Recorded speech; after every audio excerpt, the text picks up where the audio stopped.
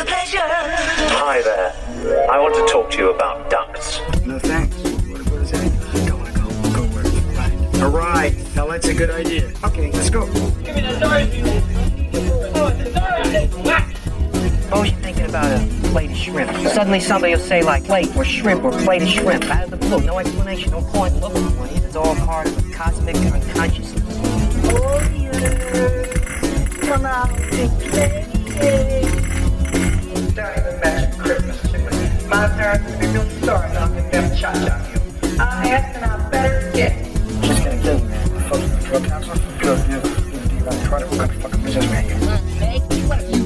Because I don't make monkeys, I just trade them, Pee-wee. Listen to reason. Come on. Listening to reason. Hello and welcome to the Cult Film Companion Podcast, the home of movies that are off, under, and ahead of the cinematic radar. My name is Chris, I am your host, and I have a very special guest joining me for a very special movie, one of my favorites, from one of my top two favorite directors of all time, so I'm very much looking forward to this episode. But before I introduce my guest, I just want to remind everyone that the Cult Film Companion Podcast is now available on all major podcast platforms. Please follow us on social media, Twitter and Instagram, same handle, at Cult Film Comp, CULTFILMCOMP. We are also a proud member of the Blind Knowledge Collective. It's a creative website that hosts videocasts and podcasts from around the world that cover interesting and unique topics presented in a very entertaining fashion. So please check out all the fine creators today at blindknowledge.com, www.blindknowledge.com. The Cult Film Companion Podcast is also a featured podcast on Newsly. Newsly is an audio app for iOS and Android that captures the latest trending articles based on topics that you choose to follow and then reads them to you in a natural human voice. Download and use Newsly for free today at www.newsly.me, and please use the promo code CULTF1LM. That's Cult Film. Drop the I, pop in a 1, and get a month free of Newsly's premium service, courtesy of us. But with all that hot dogging and grandstanding out of the way, Flicksters, I am very excited to welcome Dr. Sean Travers to the Cult Film Companion Podcast, all the way across the pond in Ireland. Thank you so much for joining me. How are you today? I'm good. Thank you so much for having me on the show. I'm a fan. Well, thank you. No, the pleasure is all mine. And before we get into our movie of the week, you have a book is now, you said it's coming out on Amazon soon. Is it available anywhere at the moment, or are we still eagerly awaiting its release? I'm still eagerly awaiting its release. It's going to be released on Amazon next month if everything goes well. Brilliant. And so go to Dr. Sean Travers' Twitter right now. Her pinned tweet, she is at Sean, so I'll spell it out, SeanJeTravers, and you are, like me, a horror film fan, and you are also author of the upcoming Trauma in American Pop Culture and Cult Texts from 1980 to 2020. Could you tell us a little bit, just give us a little preview of the book before it's we anticipate its release? Just give us a little taste of what's to come. Sure. My book looks at trauma in American popular culture across a range of media. So if you're into horror or science fiction or video games or movies, I come up with new paradigms through which we can read trauma in those texts. And I love, is this the final cover art that I'm looking at? It's brilliant, and I love the purple on purple with little tinges of pink here. Is this going to be the final? Is this the final cover that I'm looking at? Yeah, that's the final cover. And the funny thing about it is it was original. I typed in that I wanted it to be purple and green, and it gave me back purple on purple in the system, and I was like, okay, that works too. And I chose an eye because I thought it would catch people's eyes on the shelf. So it's just another horrifying pun from me in image form. Well, I would say that just as they say the eyes are the gateway to the soul, that I would say that it's through our five senses, one of which being the eye, that we interpret trauma. That's a good one. It has that metaphor too, doesn't it? That and it like represents the human being because we all have eyes in our psychology, and eyes are one way of reading psychology. So I figured the human eye encapsulated all of these things. It really does. And as a psychology major and someone that worked in the mental health field, I can tell you that you can tell so much from people's body language. Lack of eye contact, too much eye contact, the eyes moving to either the left or the right when your brain is either trying to come up with a lie or trying to actually finally remember a memory. So there's so much. The eye perfectly encapsulates it, and I'm a fan of the Purple on Purple myself. I'm a longtime Prince fan, so kind of anything. Totally. Anything purple's all good. So we could talk about this all day. Let's shift gears and talk about Mr. David Lynch, who, in my opinion, my personal opinion, and those of you on the who listen to the show, my all-time favorite movie, if I could only choose one movie, like a desert island movie, it would just be me and one movie on a continuous loop forever, is David Lynch's Blue Velvet. It's my favorite movie of ever. And eventually we will cover Blue Velvet on the show. But a little bit, I'm just curious, something like a director like this that I consider to be such an auteur, such a true artist of cinema. I'm always curious to people's introduction to Mr. Lynch. Do you remember the first time that you saw a David Lynch project? My first David Lynch project was Twin Peaks, and I was around 21 when I watched it. It's just this huge pop cultural landmark that you have to see it. I watched X-Files over the summer because it has this major impact on the pop cultural landscape. So that was my introduction to David Lynch. I heard so much about Twin Peaks. I've seen it referenced in current contemporary popular culture. It was something that I had to check out. And then once I watched it, I watched the entire series. I binged the whole thing.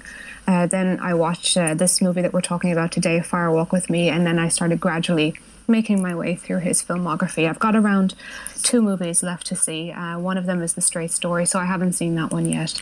But Twin Peaks was my first encounter with Lynch, and I think it's a pretty good one. It incorporates all of his tropes, what he uses, the different genres that he dips into. I think it's a really good one to start with. If anyone's listening and hasn't encountered anything by Lynch, I would recommend that you start with the original series. I couldn't agree with you more, and my only regret about Twin Peaks, and I mentioned this briefly before we started recording, is that I actually saw Fire Walk with Me before I saw a single episode of Twin Peaks. That's very interesting. I mean, what did you make of it? I mean, did it make sense? But then again, does it make a lot of sense once you've seen the series? What was your reaction to that? So, here's the thing, and I told you that I was going to share the story.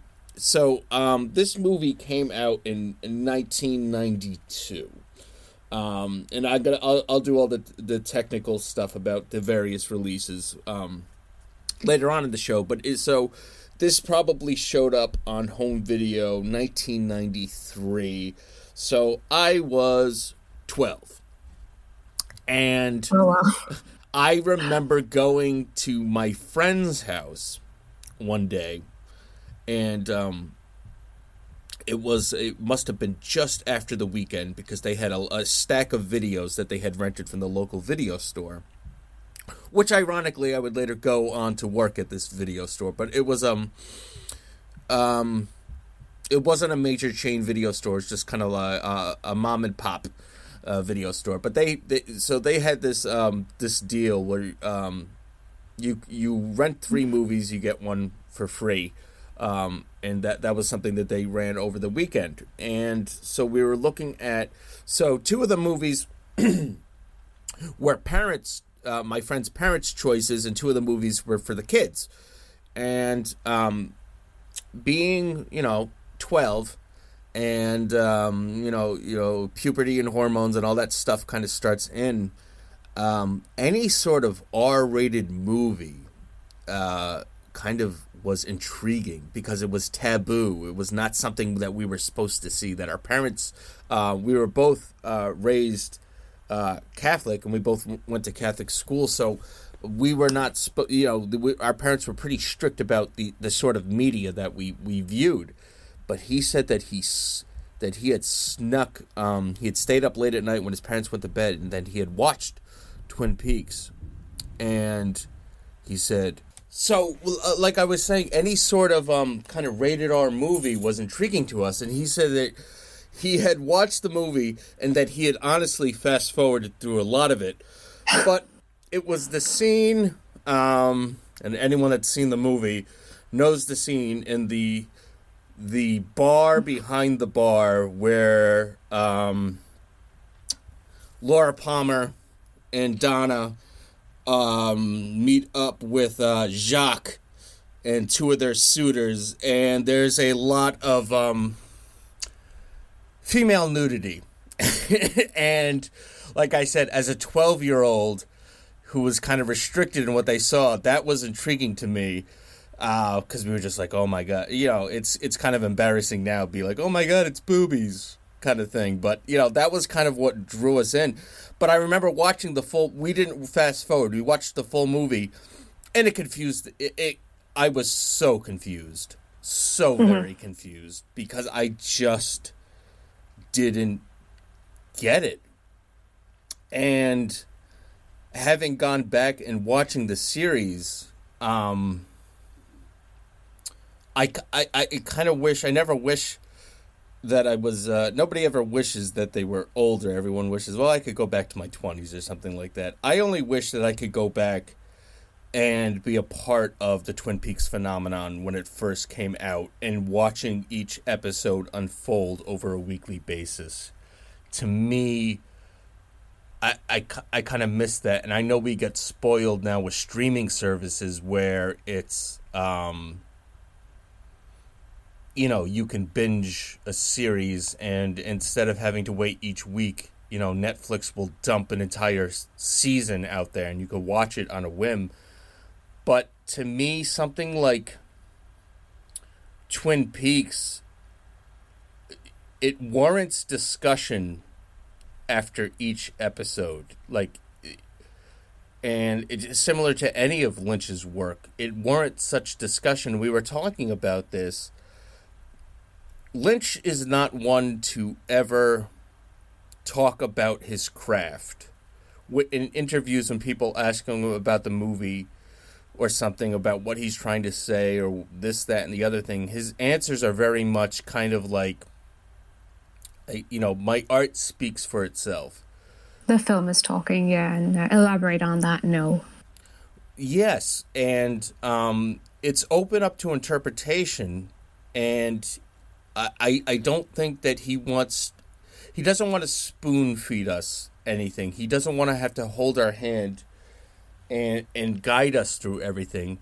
Whereas other directors, and I'm not going to name names, but some of them just love talking about their movies and how much, and to me, sometimes it's a little egotistical. But I think that because Lynch is dealing with such abstract variants and tropes, that a lot of his movies, the majority of them, are very dreamlike. And one of the things that, I personally like to do is, if I have a very interesting dream, I wake up in the morning and I'll try to write down the details, and I'm trying to think, because is it my subconscious talking to me? And it's very much, it's so open to interpretation that, trying to figure out, well, he's trying to say this with this character, and this character is supposed to represent this. To me, Lynch is just, he's making art for the sake of art. He's telling the stories that he wants to say. Some are more linear than others. Some are very, very abstract. And I mean, you haven't seen The Straight Story, but it's a G-rated David Lynch movie produced by Disney, and it's based on a true story. And the reason that I think that he calls it The Straight Story, because as opposed to all his other works, which kind of will bounce all over the place with different characters, and sometimes the narratives are told out of order, and we're not sure what's real and what's imagined. The Straight Story is just that. It's a straight story. There's no... It's based on a true story about a man that's going to reconcile with his estranged brother, and he doesn't have a car, so he's driving his ride-on mower to visit his brother, and it's just that. There's no...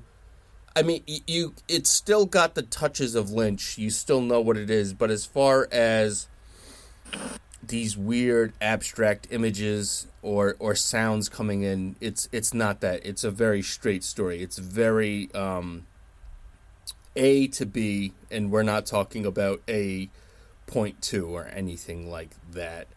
Now,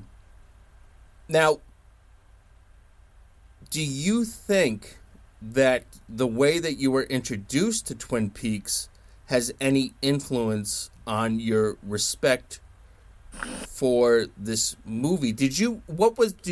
So you said you were familiar with Twin Peaks. Did you know exactly who, and we're talking about a movie that was it's a prequel to a TV series, and the whole TV series is the mystery of who killed Laura Palmer. And did you know anything else going in initially to Twin Peaks? When I was watching the series, I knew there was a movie that you needed to watch after that, and every time I watch an episode of Twin Peaks, like you said, it's one of those shows that just, begs you to interpret it. So I would look up different interpretations online and, think about that kind of culture that was around the kind of the cult fandom and the way it encourages cult spectatorship. So each time I watch an episode, I go online and I see that like a massive different interpretations and a lot of contradicting interpretations. And one thing that jumped out at me is maybe this was deliberate, that each Twin Peaks episode is like a toy box that they just throw at the viewer, like for us to play around with in our minds once we've finished each episode. And then when I went into Fire Walk With Me, what struck me about it was that it is a prequel to the series, but at the same time it's a time-warped sequel, because they refer to events that happen apparently after the events of Fire Walk With Me, because we see that reference to Annie, we see Dale Cooper, and this really chilling thought occurred to me: what if Dale Cooper was always in Twin Peaks? I mean, we see him arriving there in the premiere of the original series, but it suggests in the prequel that he's in the Black Lodge already. That's something I wanted to open up on this, because it's something that it was always at the back of my mind, that's a really terrifying idea, that he's there and he's not there, and which one is the doppelganger? Are they one and the same? Because they do suggest that about the concept of the doppelganger, that they're one and the same. So you've got, like, it's kind of like the interpretations of the show. It's like, yeah, we can interpret it this way, but we can also interpret it that way. And what if both of them are true? What if it's a real postmodernist attempt at representation? What if all of these interpretations are valid? A bit like that other movie he did, Inland Empire, where we get like multiple different stories running at once, but they all have that running theme of the phantom. No, you just said something absolutely that just struck me. That yes, the whole ideal of the doppelganger, which really gets a lot of attention in the most recent series, season 3, the Showtime series. But yeah, you know what? I never really thought about that, because the fact that, and like you said, the first episode of Twin Peaks introduces us to Kyle MacLachlan's character, Agent Dale Cooper. Mm-hmm. And it's seemingly supposed to be his first time in Twin Peaks, But like you said, in Fire Walk with Me, the set of events is set off actually by the murder of another girl a couple years before the events of the TV series. And we have two FBI agents portrayed by Chris Isaac and Kiefer Sutherland that are investigating. But then Dale Cooper shows up to investigate the disappearance of the FBI agent.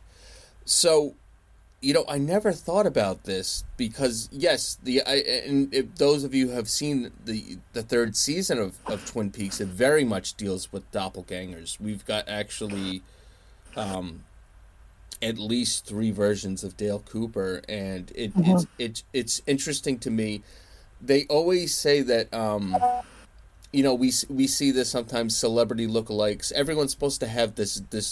There's like your twin is somewhere out in the world, your doppelganger is somewhere out in the world, and it's fascinating to me because I never thought about that. The fact that and it's Kyle MacLachlan was initially reluctant to come on to Fire Walk with Me.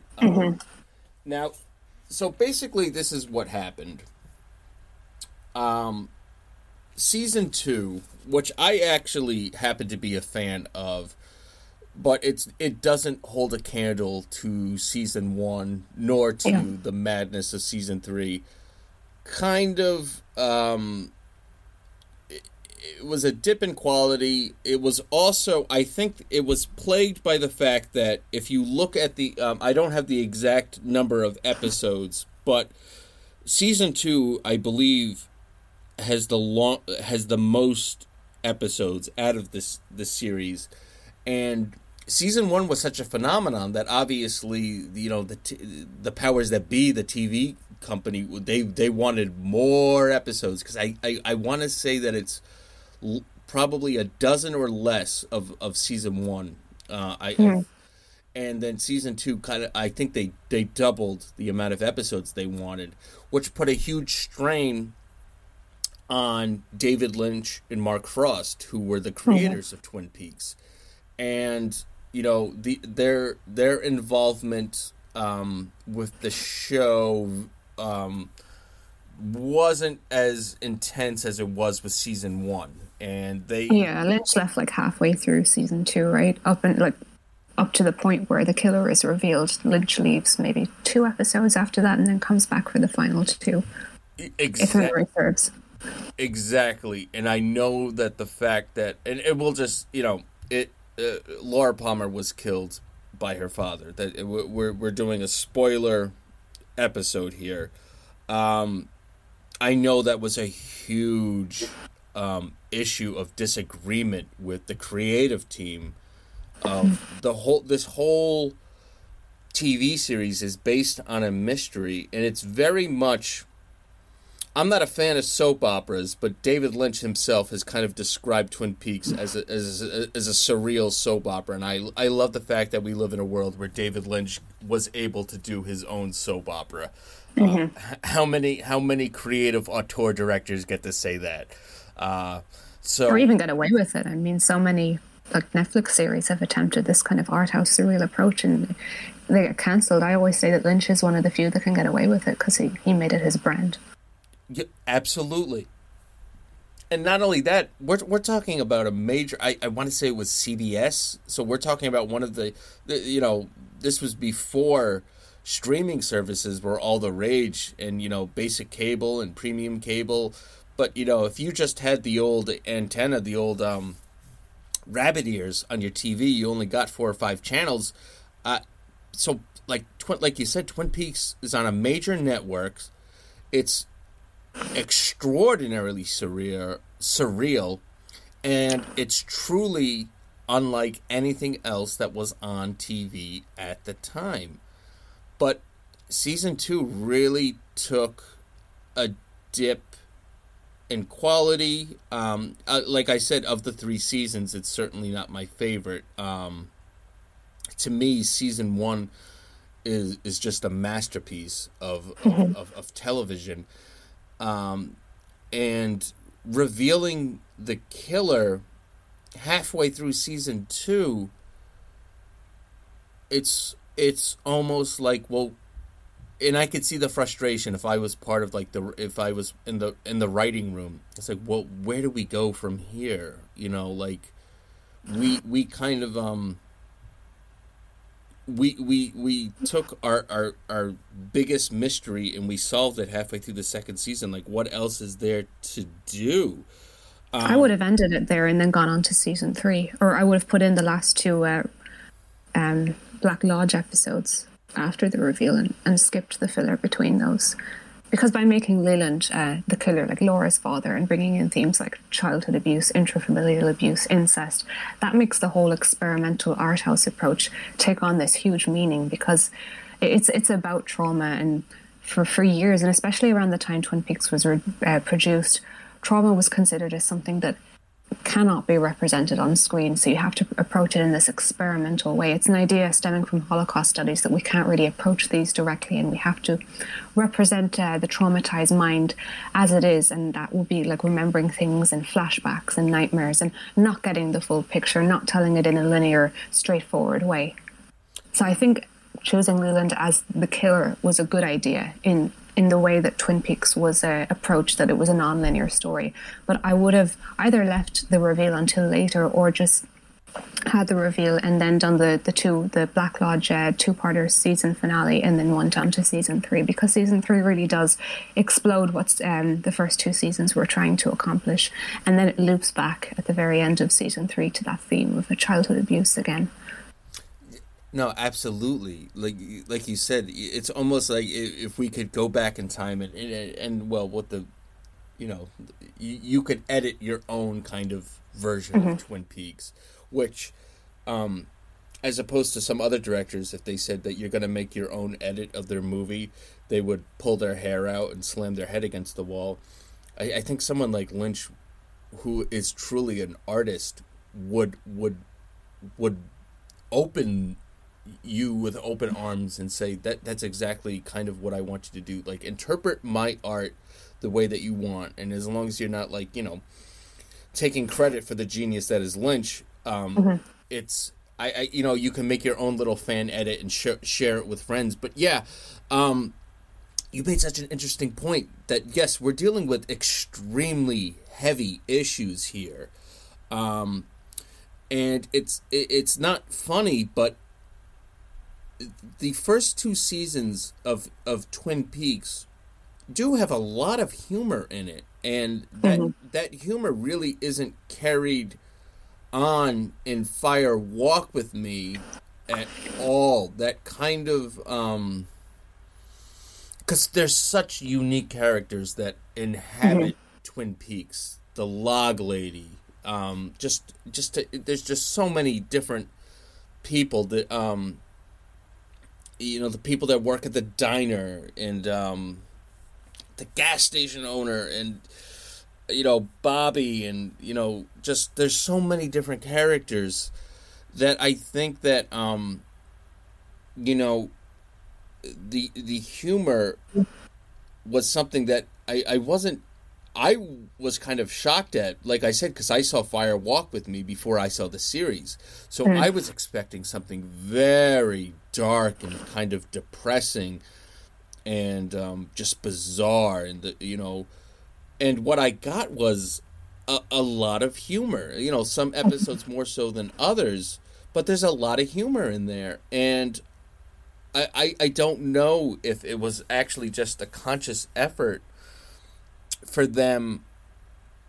And I wonder, you know, I'm thinking now about the point that you just made, that they're dealing with such heavy issues that being unrestrained to do a movie prequel, like you said, time warp sequel, which I think is just genius, because yes, I'm just thinking of the final scene of Fire Walk With Me with Agent Cooper comforting Laura Palmer.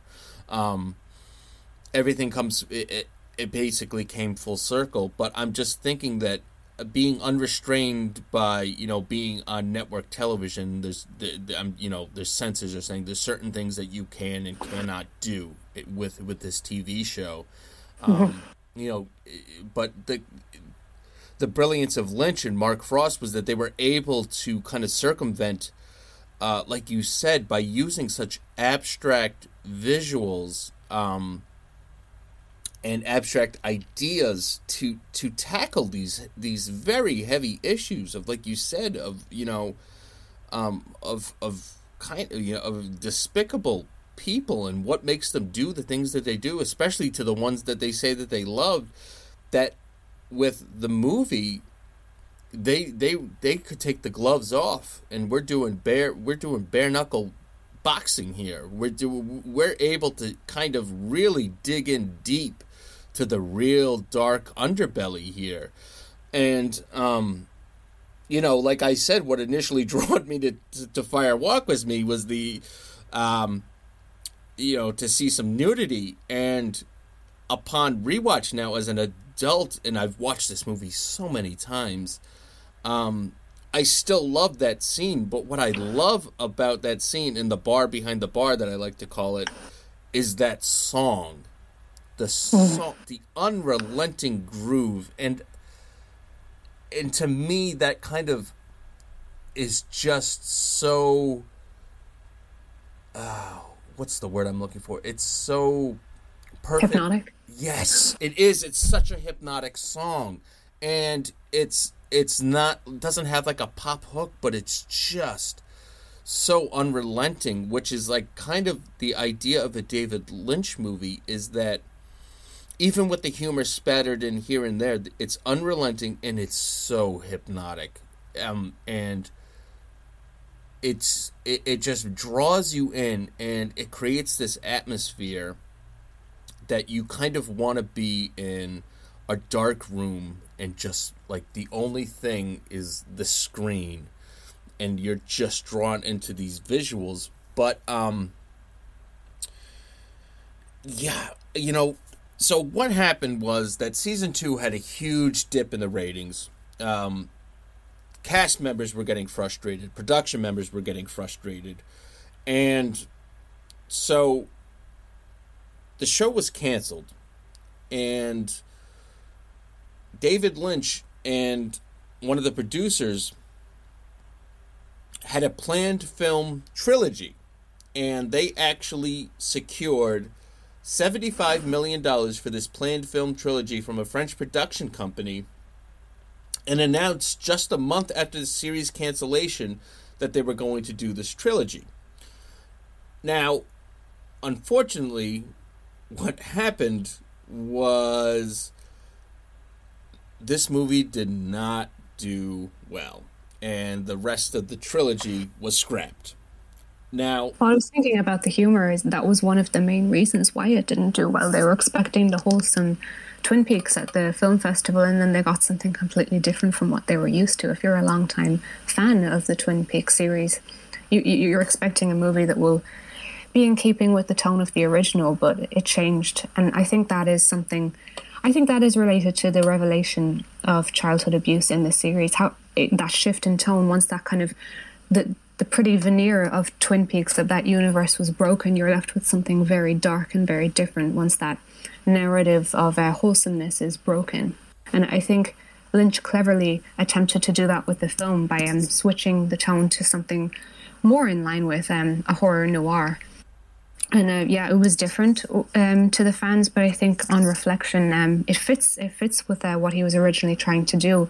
The story of a detective who had these very positive views about the world being broken by the revelation of what's really going on, the seedy underbelly of small town life. Brilliant what you just said. Yes. And again, this just goes back, this film debuted at the Cannes Film Festival on May 16th, 1992, and was actually nominated. It was in competition for the Palme d'Or, which is the highest prize of the Cannes Film Festival. And some reports say that it was met with boos. Some reports say that it was met with applause. Robert Engels, who wrote the screenplay with Lynch, for Fire Walk with Me denied, that there was just this huge uproar. I would more imagine the reaction to that movie would just be stunned silence. Yeah, I was thinking that too. Because like you said, we're those of us, and unfortunately I wasn't there, but the people that Twin Peaks to them was must-see TV, that were eagerly awaiting, their favorite show got canceled, and then all of a sudden, oh my gosh, they're doing a Twin Peaks movie. This is going to be phenomenal. And they show up to watch this movie. I can't imagine people booing, because it actually ends on a positive note. It's Agent Cooper finally comforting Laura Palmer, and there's actually an angel there, and it's kind of like it is kind of a happy ending, but the movie is an unrelentingly bleak kind of just mass confusion, especially if you've never seen the show. I mean, I can't imagine, like I said, my 12-year-old brain was just kind of blown by what I was watching, because I didn't have the mental capacity to put together all the different pieces now that I am able to as an adult, as reflecting on Fire Walk with Me. And it is quite in keeping with the rest of his work, that idea of a tacked on fake happy ending. I mean, I don't know if you see the angel ending as canon, but in something like Blue Velvet, we get an hour and a half of violence, and then we get a repetition of the opening scene with the fireman waving to the camera. I mean, that is very much saying to the viewer, yeah, we've seen something awful, now we're going to tack on this veneer over it. And it's kind of like that whole seedy underbelly versus the sunny side of Twin Peaks. It's like covering up the dark side of suburban life, of small town life. And then I think we see that in a lot of his work. It's more than Blue Velvet. We see it in Inland Empire as well, where we have multiple narratives covering up each other. No, absolutely. And I love the way you say, is it almost kind of like a reward at the end of, because he's like, well, I'm going to drag you through hell of some of the most, especially with Blue Velvet, I'm going to drag you in with some of the most this Frank Booth is probably one of those repugnant horror villains of all time. This man, he's just plain evil. So he's like, I will drag you through hell for an hour and a half, but I will kind of give you this little glimpse of hope at the end. And I think that's kind of like you said, suburban life. I grew up in an upper middle class suburb, but there is always, as much as you have these manicured lawns and everyone seems to have a good job and everyone seems to be happily married and the kids play sports and go to school and seem to be achieving, there's always something dark underneath, and that's just like family violence. It is poking fun at the practice of myth making, isn't it? That is a very big tradition in both American fiction and American history, that the cover-up of genocide as a way of westward expansion, and then the cover-up of family abuse as, oh no, it's a very sunny place to be, suburbia is lovely, we have the white picket fence, whereas actually what's going on inside the house, it could be much darker. And we see that in Twin Peaks as well, when all of it's interesting, you have the men in the town, the symbols of the patriarchy. You have the detective, you have the policeman, you have a guy from the military, and they're all talking about what happened to Laura Palmer and whether it's easier or not to believe that it was a supernatural force rather than a kid's father doing the abuse and the murder of the child. Perfectly put. It's kind of like, well,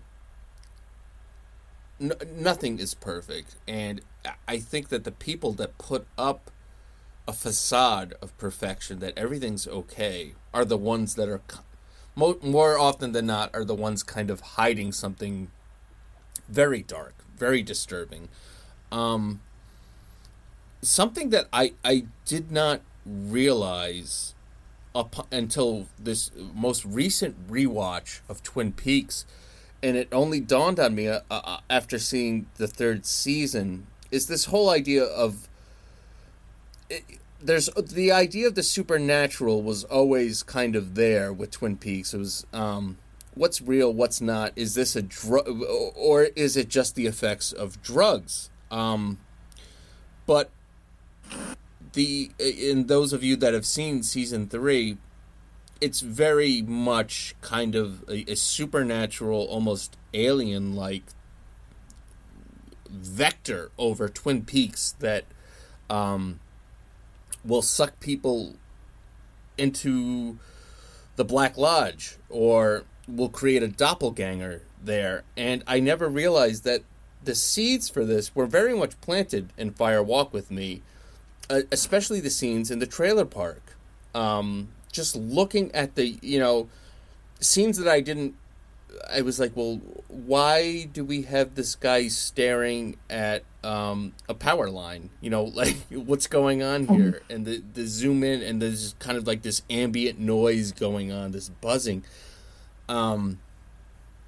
So, like, to me, Fire Walk With Me just works perfectly if you're going to watch season 1, season 2, Fire Walk With Me, and then season 3.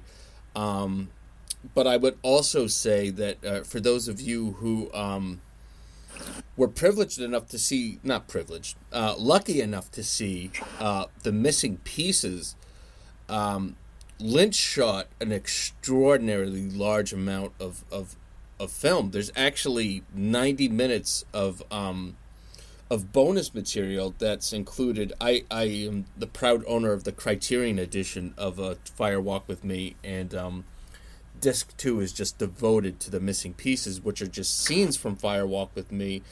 And we were talking about how it's almost insulting to David Lynch for us to try to interpret exactly what he's trying to say. We can only kind of theorize on it and discuss it. So I thought this would be a fun way, a fun segue.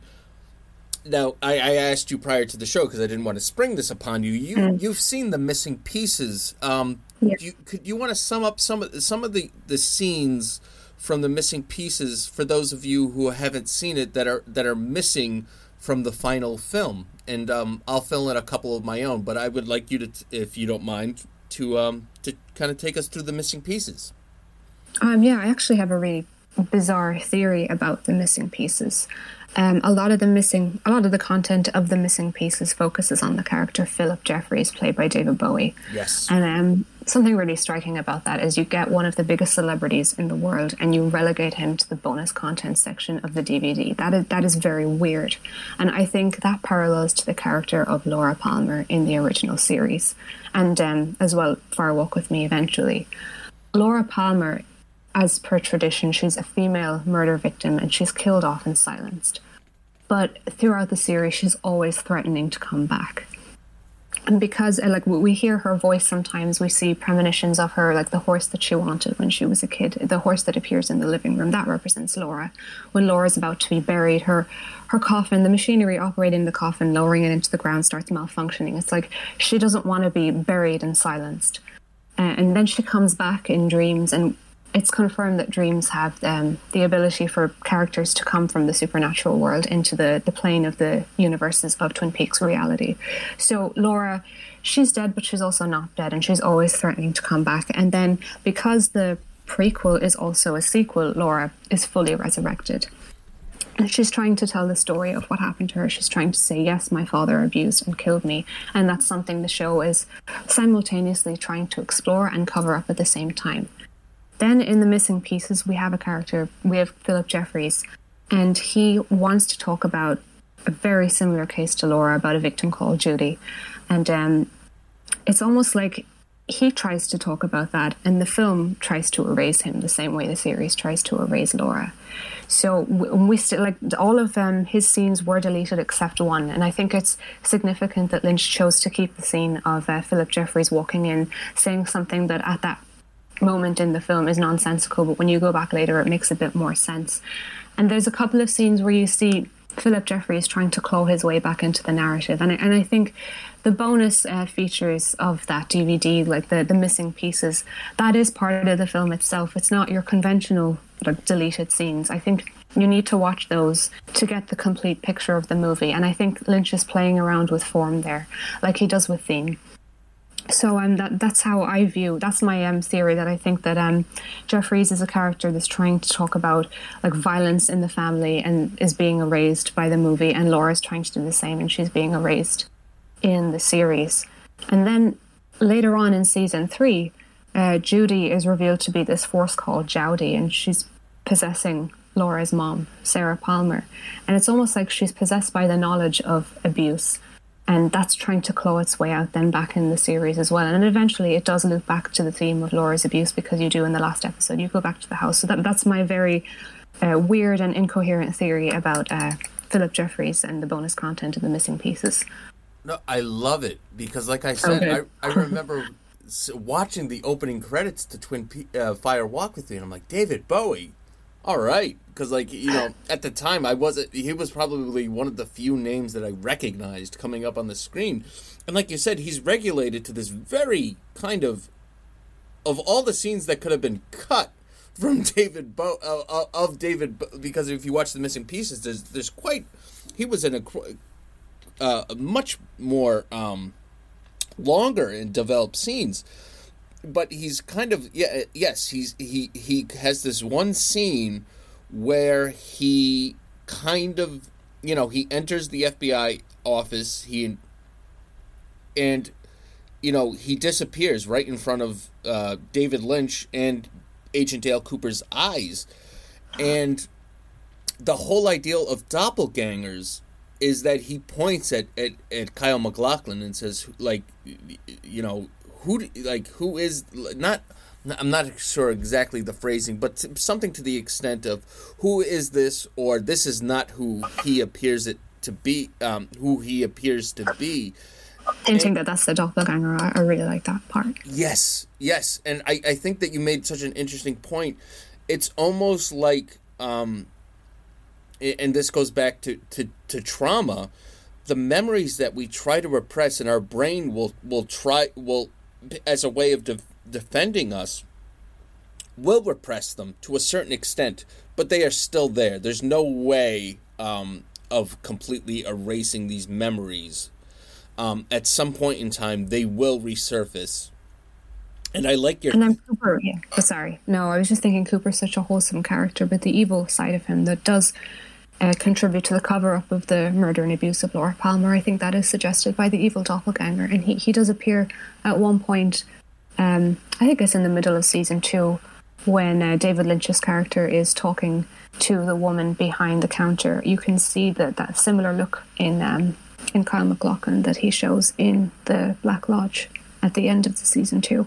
Yes. That we all have these, I mean, despite how wholesome we might see, none of us are perfect. We, you know, our mistakes and our faults are our own. They might not equal those of somebody else's, but no one just walks on water in this world. There's something, you know, either something that pushes our buttons or something that we've done that we truly regret, but it's always there. It's always a part of us. This kind of, and I think that's something that, you know, Lynch kind of works with. It's kind of like a shadow that follows us. And this whole idea of dreams becoming a reality. Who is the dreamer and what is the dream? Are we all just living in a dream? And, you know, something like Twin Peaks and, like you said, Inland Empire, and something like Lost Highway really are just so open up. Just thinking of that. Just so opened up to interpretation about, because the ideas of and I wonder that if they always had this idea of doppelgangers that doesn't really get explored until season 3. The seeds are planted in Fire Walk With Me. But I'm just wondering that that if Lost Highway was kind of like a blueprint to play with this whole doppelganger approach. And the circular narrative as well, because it is suggested that, like, if Cooper was always in Twin Peaks, like he's arriving there, but he was also there beforehand. Like he's in this kind of inescapable loop, and that's representative of like family violence, because like that's almost like an impossible issue to confront. And then in Lost Highway, that's circular as well, because he hears the message, but he receives it as well at the end of the movie. So like, where does that movie start and end? Yes, and that involves like family violence as well, because he killed his wife or his partner. Right. So I do see a lot of similar. If I had to say that anything else that compares to Twin Peaks, I would say that Lost Highway is probably kind of almost not a companion piece. Like, it's almost like I could see this happening. Twin Peaks is taking place up in the Northwest. That in the same universe, I could see the events of Lost Highway happening, down in California. Just because like you said, the ideas of not being, they talk about the circle of violence, that, it's inescapable almost. If you're a product of violence, you're more than likely to create violence. And if you're the creator of violence, your offspring or the people that are close to you are more likely to be involved in it or help you perpetrate this violence. It, like you said, is very circular, and it's very, very hard to break that cycle. And I think repression and memories and lost memories and dreams are sometimes the way that we deal with these sorts of issues. And, to me, just thinking back on the show, Agent Cooper, throughout season 1 and 2, and his actually relatively brief appearances in Fire Walk with Me, Kyle MacLachlan only shot for 5 days on Fire Walk with Me, which is kind of mind-blowing. But I mean, there's such a cast of characters that are involved that his involvement doesn't hinge on him at all times. But like you said, he's this wholesome character, very optimistic, just a very likable guy who doesn't want anything more than to solve this crime and to enjoy a cup of coffee and a piece of cherry pie. And that, to me, are just like, if you think about it, what are like some of the standard hallmarks of I know you're from Ireland, but for in America, when I think of they say it's as American as apple pie. That phrase is there, and as an adult, how do you start each day? You start it with a cup of coffee. That's just the American way. And this actually leads me to I don't want to get what was the word? I just wanted to ask, as someone that's not are you Irish born? I should have asked you that first. Yeah, my family is Irish. My parents are Irish. I was born in the UK, and they moved me here when I was 5. Oh, okay. Now, have you ever had the pleasure or displeasure of visiting these United States? Oh yeah, I've been to New York and Florida, and yeah, loved it. Anytime I went, I had a really good time. So I'm fascinated by American culture, and if you grow up in Ireland or the UK, American culture, America is our biggest cultural influence. So as someone, and I don't want to label you as an outsider, but someone as just someone that's not a native to this country looking in, is what I just said, does that ring true to you? Like the phrase "as American as apple pie" and all that kind of stuff. Did you see any cultural disconnects? Anything that you didn't kind of understand in Twin Peaks, because it is kind of a slice of Americana, and some of it, some people would argue that some people wouldn't get it? Were there any cultural things that kind of threw you a curveball, so to speak? There was nothing really that threw a curveball, because when you're growing up in Ireland or the UK, you've got, like, all of your culture is from America and the UK. So you grow up watching American movies, Hollywood, Disney. You grow up surrounded by that. And then when you watch something like Twin Peaks, it's like the very stereotypical American iconography that you've seen in your previous cultural experiences. It's like, oh, wow, this is really like an exaggeration of what America is. Wow, yeah, it is. It really is kind of an exaggeration of what America is. So Philip Jeffries, I think you made a very interesting parallel to being Laura Palmer. Gone but not forgotten, and trying to get back out of wherever he is in the Black Lodge. And as much as I don't like some of the second half of season 2, the final episode of season 2, which leaves us with basically a possessed Agent Dale Cooper, leading into Fire Walk with Me, it was kind of, it was confusing to me, because, I was like, well, how does, I never made the connection that you made, that he was always in Twin Peaks. And I think that your theory here has a lot of weight to it, because he was there investigating Chris Isaac's disappearance.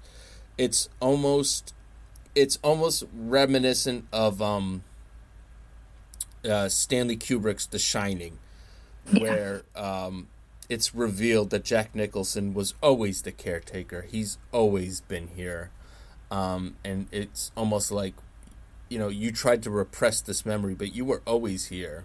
You were the one that, it wasn't anybody else that killed their family. It was you. You were the one that was here. You've always been here.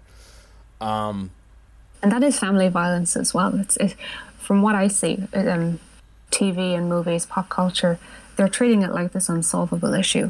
And when you think about, like, possession, that's interesting and significant in terms of family violence, because if somebody perpetrates violence against their family, there's a lot of shifting of blame going around. And in works like Twin Peaks and David Lynch's film work at large, you have a lot of people switching bodies, switching identities, doubling identities, even tripling identities when you look at Twin Peaks season 3. So it's like this displacement of blame, and that is a larger thing you see in American fiction, and even things like history. You see, like, displacement of blame onto someone else, onto the other. Like, a lot of violence in American fiction is it doesn't come from the nuclear family, but it's from the supernatural force beyond it, or a criminal outsider of the underclass. It's something that is outside and beyond the family unit. Whereas in something like Twin Peaks, yeah, it plays around with that. You have Leland is possessed by the external supernatural force Bob, but in scenes of Bob's violence, you have flashes of Leland intercut with him. If Lynch were to fully conform to that trope, we would just see Bob killing Laura and her cousin Maddie, but we don't. We see both Leland and Bob killing him. So it's like it wants to cover up the violence, but also expose the source. And how we cover it up. Like, how do we face violence? Do we look away? Do we pretend it's something else because it's more comfortable, as Cooper says, when they're inventing that narrative around Laura Palmer's death? And I think the reason it always loops back with Cooper is because he didn't handle the death and abuse of Laura correctly. He made up more stories to cover it up, and we see that in that idea of constructing narratives almost hysterically.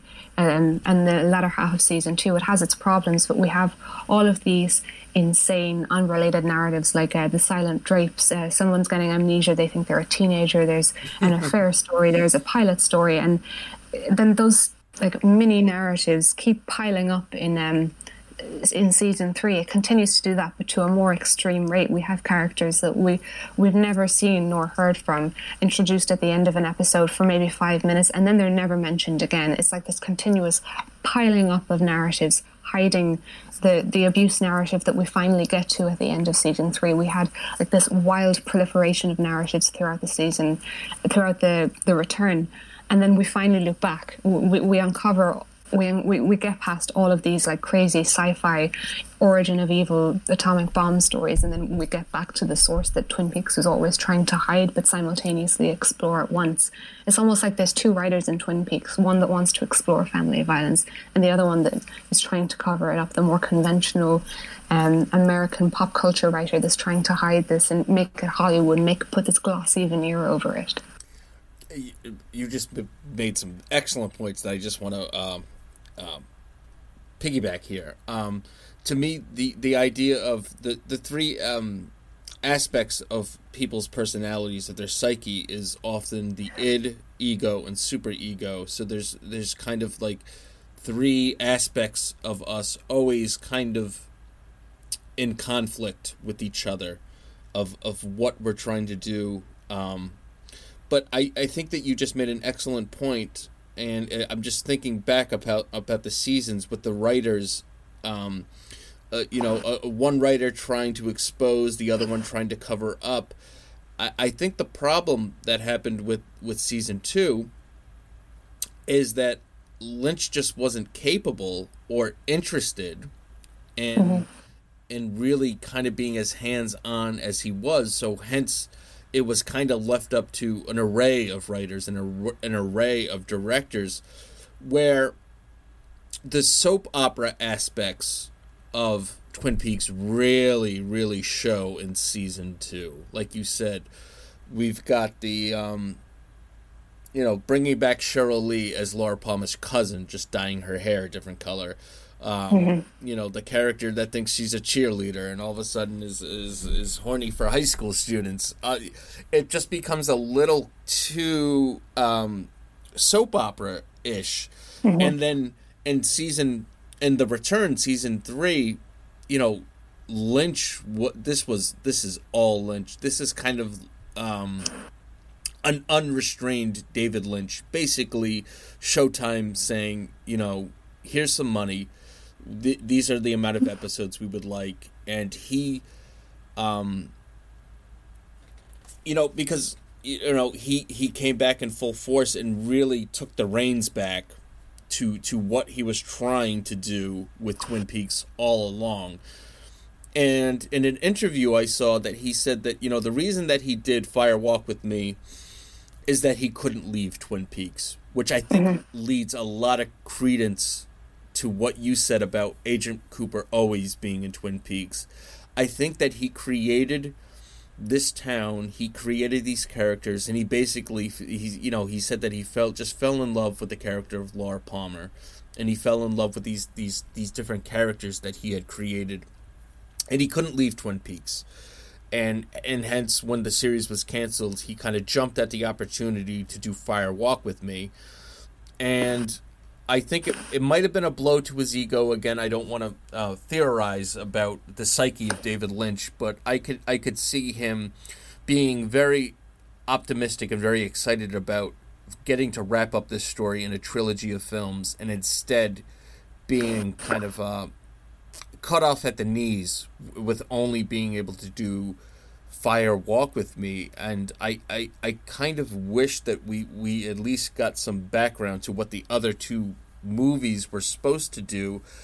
I'm thinking that the closest we'll ever get is The Missing Pieces, and like you said, exploring the character of Philip Jeffries. We also get to spend a lot more time with Chris Isaac's character and Kiefer Sutherland's character, because it was interesting. There is no, in the actual film, Kiefer Sutherland, who's kind of like the FBI's technical agent, who's working the case of Teresa Banks, never has any interaction with Agent Cooper. But in The Missing Pieces, there is a scene of them together.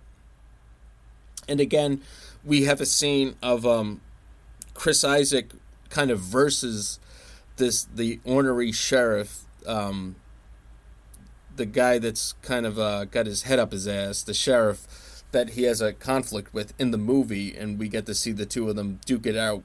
So I just wonder if he was going to kind of explore more of the backstory.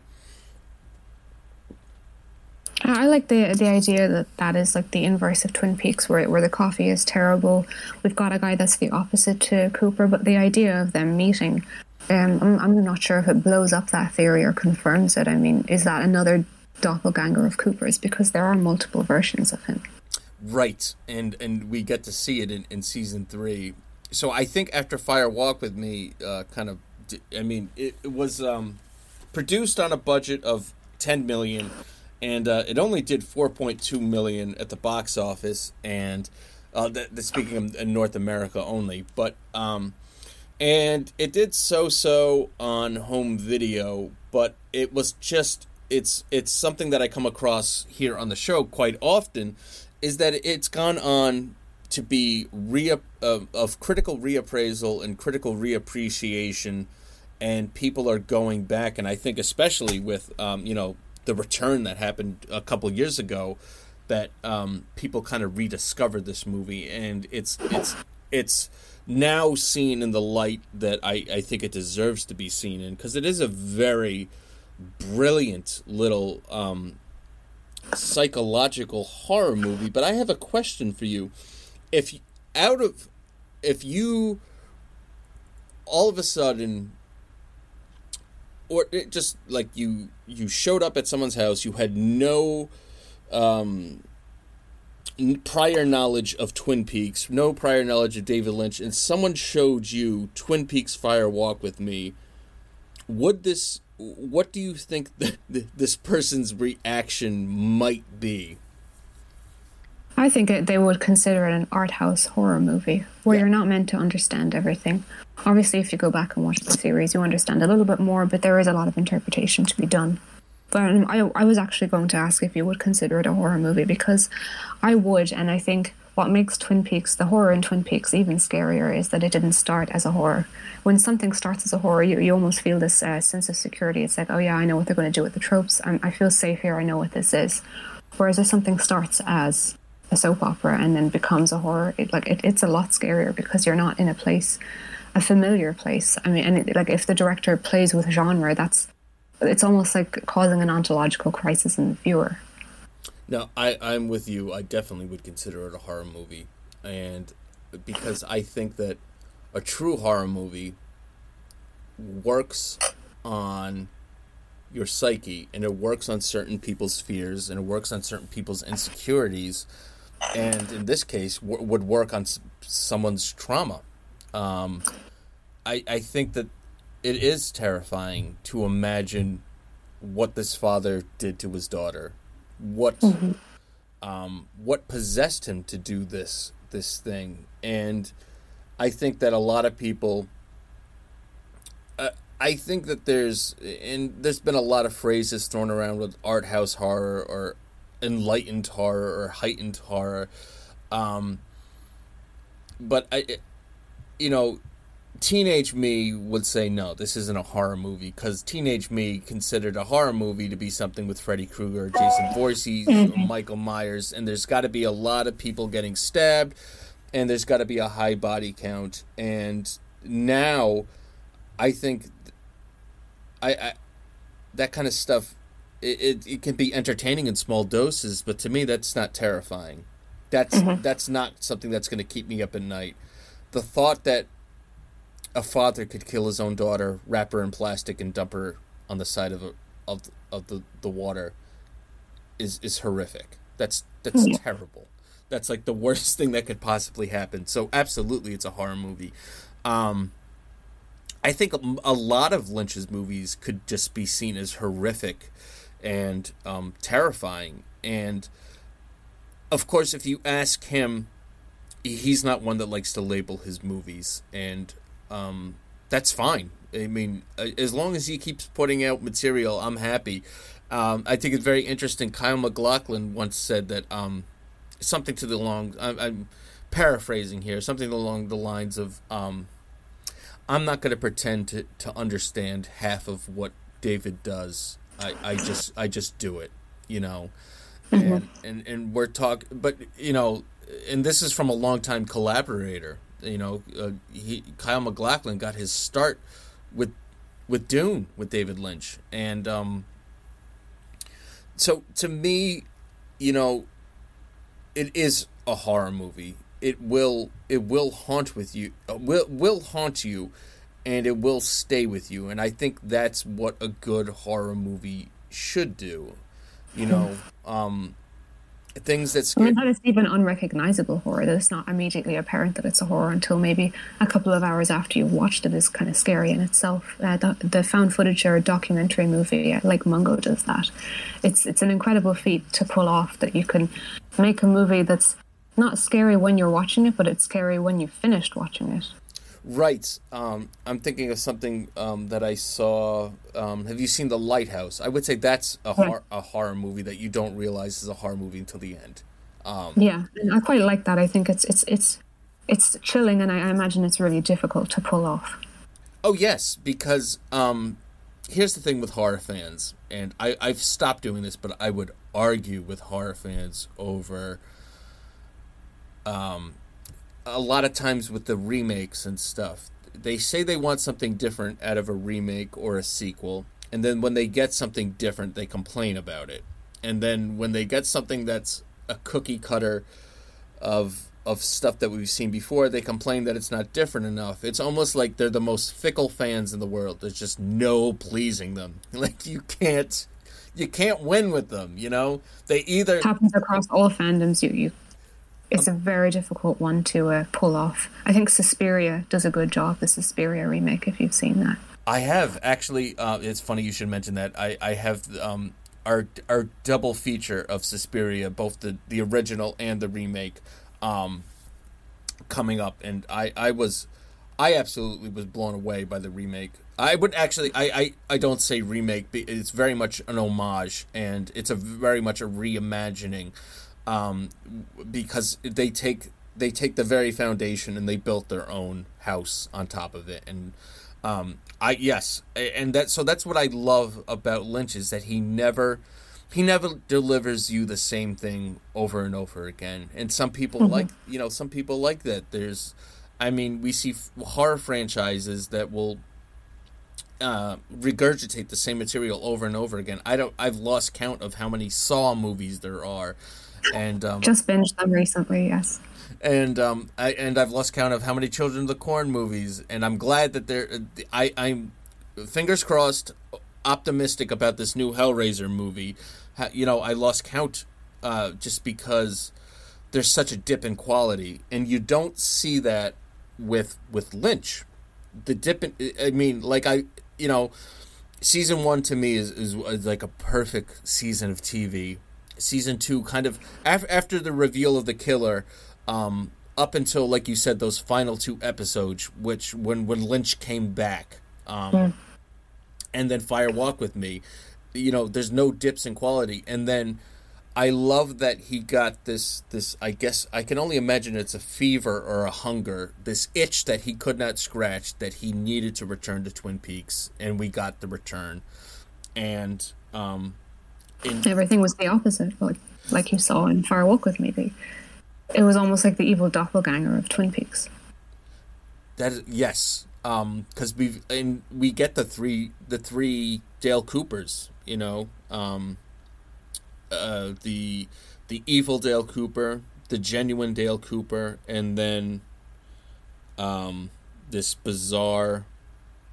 I can only just a bizarre kind of middle ground version that's almost just the vessel of Dale Cooper. It's almost emptied of personality, devoid of personality and devoid of common sense. It's almost like a baby just kind of growing up and discovering the world. It needs to be pushed in the right direction. It needs the car door to be opened for him, you know.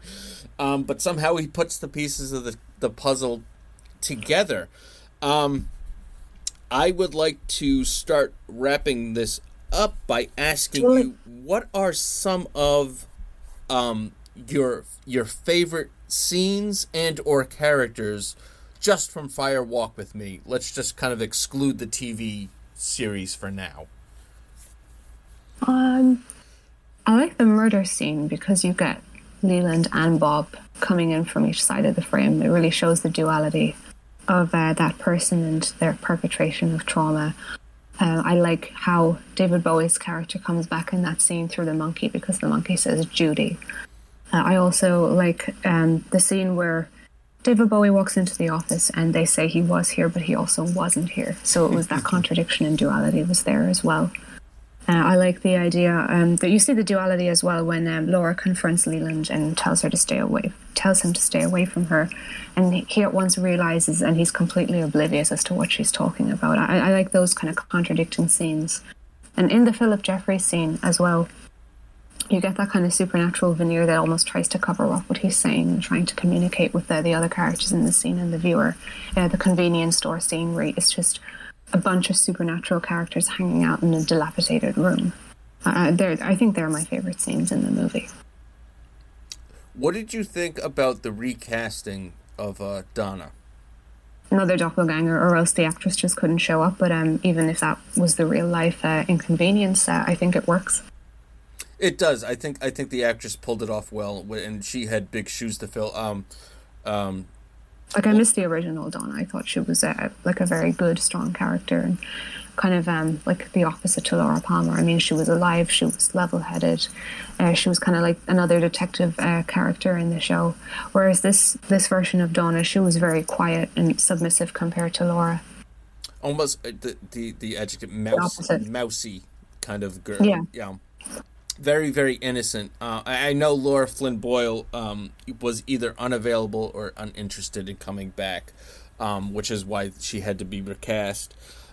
She was uncomfortable with a lot of the bar scenes that you were mentioning. Right, and the actress that ended up taking her part was a devout Christian, I believe, and she actually had to go. She actually consulted her pastor before doing the bar scenes, and she kind of got the go-ahead because, it's an artistic thing. She's not just, flaunting it for Penthouse or anything. I do miss... Is there any characters from the TV show that you wish had shown up in the movie? Any of the more whimsical characters would have been good, because you do miss that kind of... You have a nostalgia for the series, and you're like, oh, I miss the original feeling of the show, but it's completely understandable why they would go for that darker version, because once something as heavy as child abuse is revealed, you can never really go back to what it was. Right, and I was going to say that I missed Sherilyn Fenn in the movie, but I think why... I miss Dale Cooper. I mean, I know he was in it, but he was my favorite character from the original series, and I was hoping he'd have a larger role. Right, and we discussed that. Kyle MacLachlan was afraid of being typecast, so he kind of, he talked to Lynch, and Lynch said, okay, and the fact that it's a prequel, it almost doesn't make sense for Dale Cooper to be there. And I think that it works. It works for me for Sherilyn Fenn not to be in the movie, because I think the best part of her character in the TV show is her relationship with Dale Cooper, with Agent Cooper.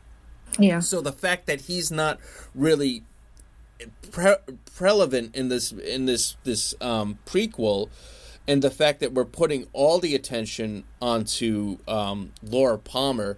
Cheryl Lee, who I think is an underrated actress. I think she was very, very good, especially in this role. I mean, just wow. And so it's okay. I can see her absence being okay, because it's not her story. It's not really even Dale Cooper's story. It's Laura Palmer finally gets to tell her story, and I know that Cheryl Lee was cast solely on this iconic prom queen, homecoming queen picture, the one that's all over Twin Peaks now. We all, if you were a fan of the show, a fan of the movie, the iconic picture that I'm talking about. And yes, very creepy. It is, and the fact that she's, the fact that we're introduced to the character that is the basis for this TV show, and that she's dead. I mean, that's just... No, who else but Lynch would introduce you to a character, would do something like that. And I know that Lynch kind of felt bad that, he didn't give her more screen time, and hence the cousin role was included in the TV show. And then she basically, it's Fire Walk With Me is just a showcase for her character and her acting ability. And we talked about this, is that, you know, people were expecting more of this soap opera-ish kind of almost goofy humor that was, you know, just throughout the series, and what you get in the movie is very dark, very almost depressing and grinding, and will at times confuse you if you don't want to put in the headroom. But that's exactly what Lynch wanted to do, and you know, this is very much his baby. And Mark Frost basically had nothing to do with this movie. He went on to do, you know, he wanted to direct. He had directed a couple episodes of the series, but he actually got a chance to direct his own movie, Storyville, which I'm eventually going to cover on the show, starring James Spader. So he had basically no involvement in Twin Peaks, and Lynch brought in Robert Engels, who had written TV before and had written and directed a couple episodes of the TV series. And I have a very interesting quote here about what he said about Twin Peaks, and I will read it here verbatim. Quote, "It's about an electric bubble from a computer that bursts over this town and changes people's personalities, like these 5 cattlemen who suddenly think they're Chinese gymnasts. It's insane." And Wow. yeah, it does. It's kind of, and the fact that we live in a world now, and you and I are talking in hindsight about a TV series and film that has spanned decades, is just amazing to me. And I love the fact that we live in a world where we have so much Twin Peaks. And we'll wrap this up by, I'm going to ask you a question, 2 questions to wrap things up. Number 1, what would you like if there is a season 4? What would you like out of a season 4? Or you could just take my standard answer and be like, I'll take whatever I can get. Okay, so I will take whatever I can get, but what I would like to see is kind of a meta season where Cooper and Laura enter the viewer's world, because at the end of season 3, it's suggested that they've traversed dimensions, and the real person who lives in Laura Palmer's house answers the door. So I'd like to see something meta. Which, actually, now that you bring that up, what do you make of the ending of season 3? I really like it. I think I'm glad that they didn't go back and solve something as heavy as child abuse, as in a quick kind of happy-go-lucky montage scene. I think that it ended on Laura Palmer's scream. It reminded us that, yeah, this is a lifelong issue that can't really be cured in the space of an episode. I thought it was a very smart way to end the series, and really poignant. Now, would you be? Do you think that to properly wrap up Twin Peaks, do we need a season 4, or do we need another Fire Walk With Me? And by that I mean another feature film. I think the ending of season 3 is pretty much perfect, but curiosity in me would like to see more, just for the entertainment factor. But thematically, it ended properly for me. Any characters that didn't appear in season 3 that you would like to see return in season 4? I'm trying to think. Were there any people in it that didn't come back? And who didn't come back?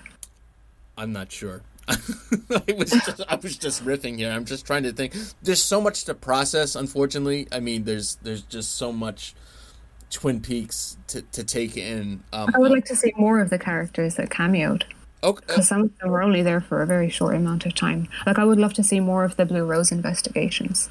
That should be a show in itself. I mean, watching season 3 is almost like gathering sand. I mean, one minute you're looking at an abstract image, the next minute you're narratively engaging with something like the Blue Rose Investigations, and we're hanging on David Lynch's character's every word suddenly, and that Lynch can go back and forward in directing between art house and narrative cinema really is genius, that he can capture our attention and then push it away like that and then recapture it again. Right. Yeah. I just dawned on me, like the Blue Rose scene in Fire Walk with Me is just genius. The way that these messages are conveyed, those, she's got the sour look on her face and she's clenching her fist and she's got the blue rose, and I would love. So unsettling. It is. It's so, and again, that's kind of what leads me to to consider it a horror movie. Is like it should stuff like that should leave you unsettled. A real horror movie that terrifies you should leave you unsettled. But I'm on board with you. I would love a Blue Rose Investigations TV show. The only thing that unfortunately that's missing is that we lost two people that I think are integral to the Blue Rose Investigations. We've lost David Bowie as Philip Jeffries, and then I don't remember his character's name, but Miguel Ferreira, who was kind of like the number. Is that Albert Rosenfield? Yes. Okay. Unfortunately, he has passed away too, and Albert is a great character. He is. He is the perfect straight man to Cooper's boyish, like over ambitious, overly optimistic Boy Scout, and David Lynch as the most deaf person I've ever seen who talks way too loud. So I'm just going to ask, and this is a question I ask everyone about, and let's just try to put aside the TV series once again. I know it's so hard when talking Twin Peaks to kind of differentiate, It is. They're so inextricably bound up with one another. So, but just the film on a whole, why do you think that it has gained such a cult status and maintained such a cult status? The obvious answer being because of the TV show, but just as on the strength of the film alone, if we can try to visualize it in a vacuum, just as its own little entity, what about the film to you constitutes it to be, such a cult classic? There's a number of ways that a cult text can be defined, and I think it ticks a lot of the boxes. I mean, it shares a lot with the high cultural avant-garde cinema, like experimental formal techniques and ambiguous generic identity, as well as resistance to closure.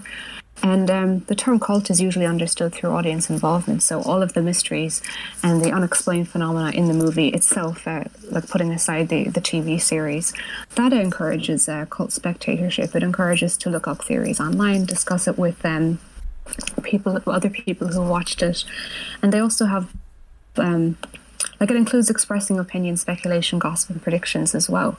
So that encourages cult spectatorship. And also difficult topics like murder and incest promotes cult spectatorship, as well as this idea of a fascination with space. All the times with cult texts, you'll have unusual spaces. So in this movie, you have the Black Lodge, and you have the convenience store as well.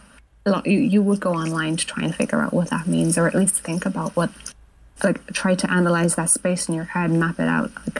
Like where does it exist? How do you get there? All those questions that promote cult spectatorship to me. No, absolutely. And if you go onto YouTube and you type into your search bar Twin Peaks Explained, you're going to come up with so many video essays.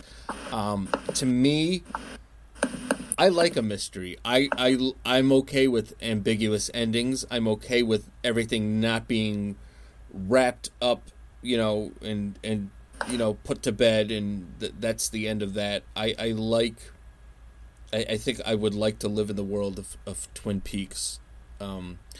Maybe not forever, maybe just for a day.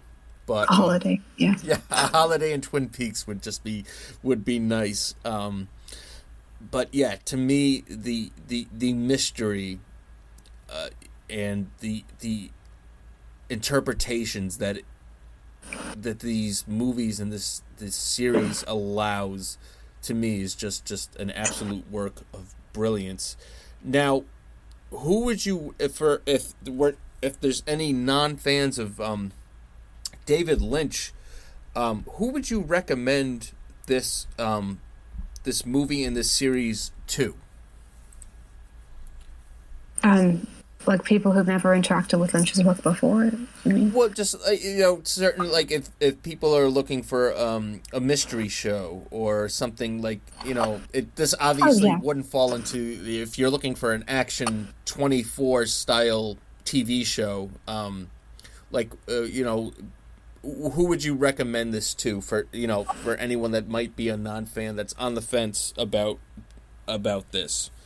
I'd recommend it to any horror fan, because what I've noticed about horror fans, especially the horror fandom on Twitter, is that they really appreciate aesthetics, and I think the Twin Peaks franchise has this really rich aesthetic that you can admire and look at and analyze, and I think that really suits the horror fandom. Absolutely. Well said. And before I let you go, one last question, because this just dawned on me. What is your if you were recommending this to someone, what order, and we can throw in the missing pieces here, what order do you think is the best way to digest this, or do you think that it doesn't matter? I'm order of release, always. Order of release. Okay. So Dr. Travers is recommending then Season 1, Season 2, Fire Walk with Me, The Missing Pieces, and then The Return? Does that sound about right? Absolutely. Brilliant. Anything coming up on are you working on another book? Anything that we can look forward to in the future? I'm trying to get an essay published at the moment on Hereditary, so hopefully people will see that soon. Oh, brilliant. A brilliant movie. I would love to, very much love to read that. Any final thoughts on Twin Peaks Fire Walk with Me? Dr. Travers, I'll let you have the last word. Just jump in and watch it. I don't think you'll regret it. And even if you don't enjoy it, you'll have seen something that you haven't seen before. It's not like anything else on TV during the time it was produced, or anything that's been produced after it. I haven't found anything like it. Nope. She nailed it. That's all I can say. And on that note, I've been Chris. This has been the Cult Film Companion. I want to thank my guest, Dr. Sean Travers. Please follow her on Twitter. All her information will be in the episode description. And when her book comes out, I'm looking forward to reading it myself. So let's all support her. And thank you so much for joining me on this episode. Well, thank you for inviting me. This was a lot of fun. Great. That's the most important thing. This show is all about having fun and just discussing some movies that don't get the attention that they deserve. So once again, this has been the Cult Film Companion Podcast. Signing off, and we'll have lots of good horror movies and horror adjacent movies coming up in this month of October, and Twin Peaks Fire Walk with Me certainly fits right in there. So I wish you all a good night, and do yourself a favor, watch something different, watch something cult. You probably won't regret it, but like Dr. Travers said, at the very least, you could say that you've seen something that you've never seen before. Thank you.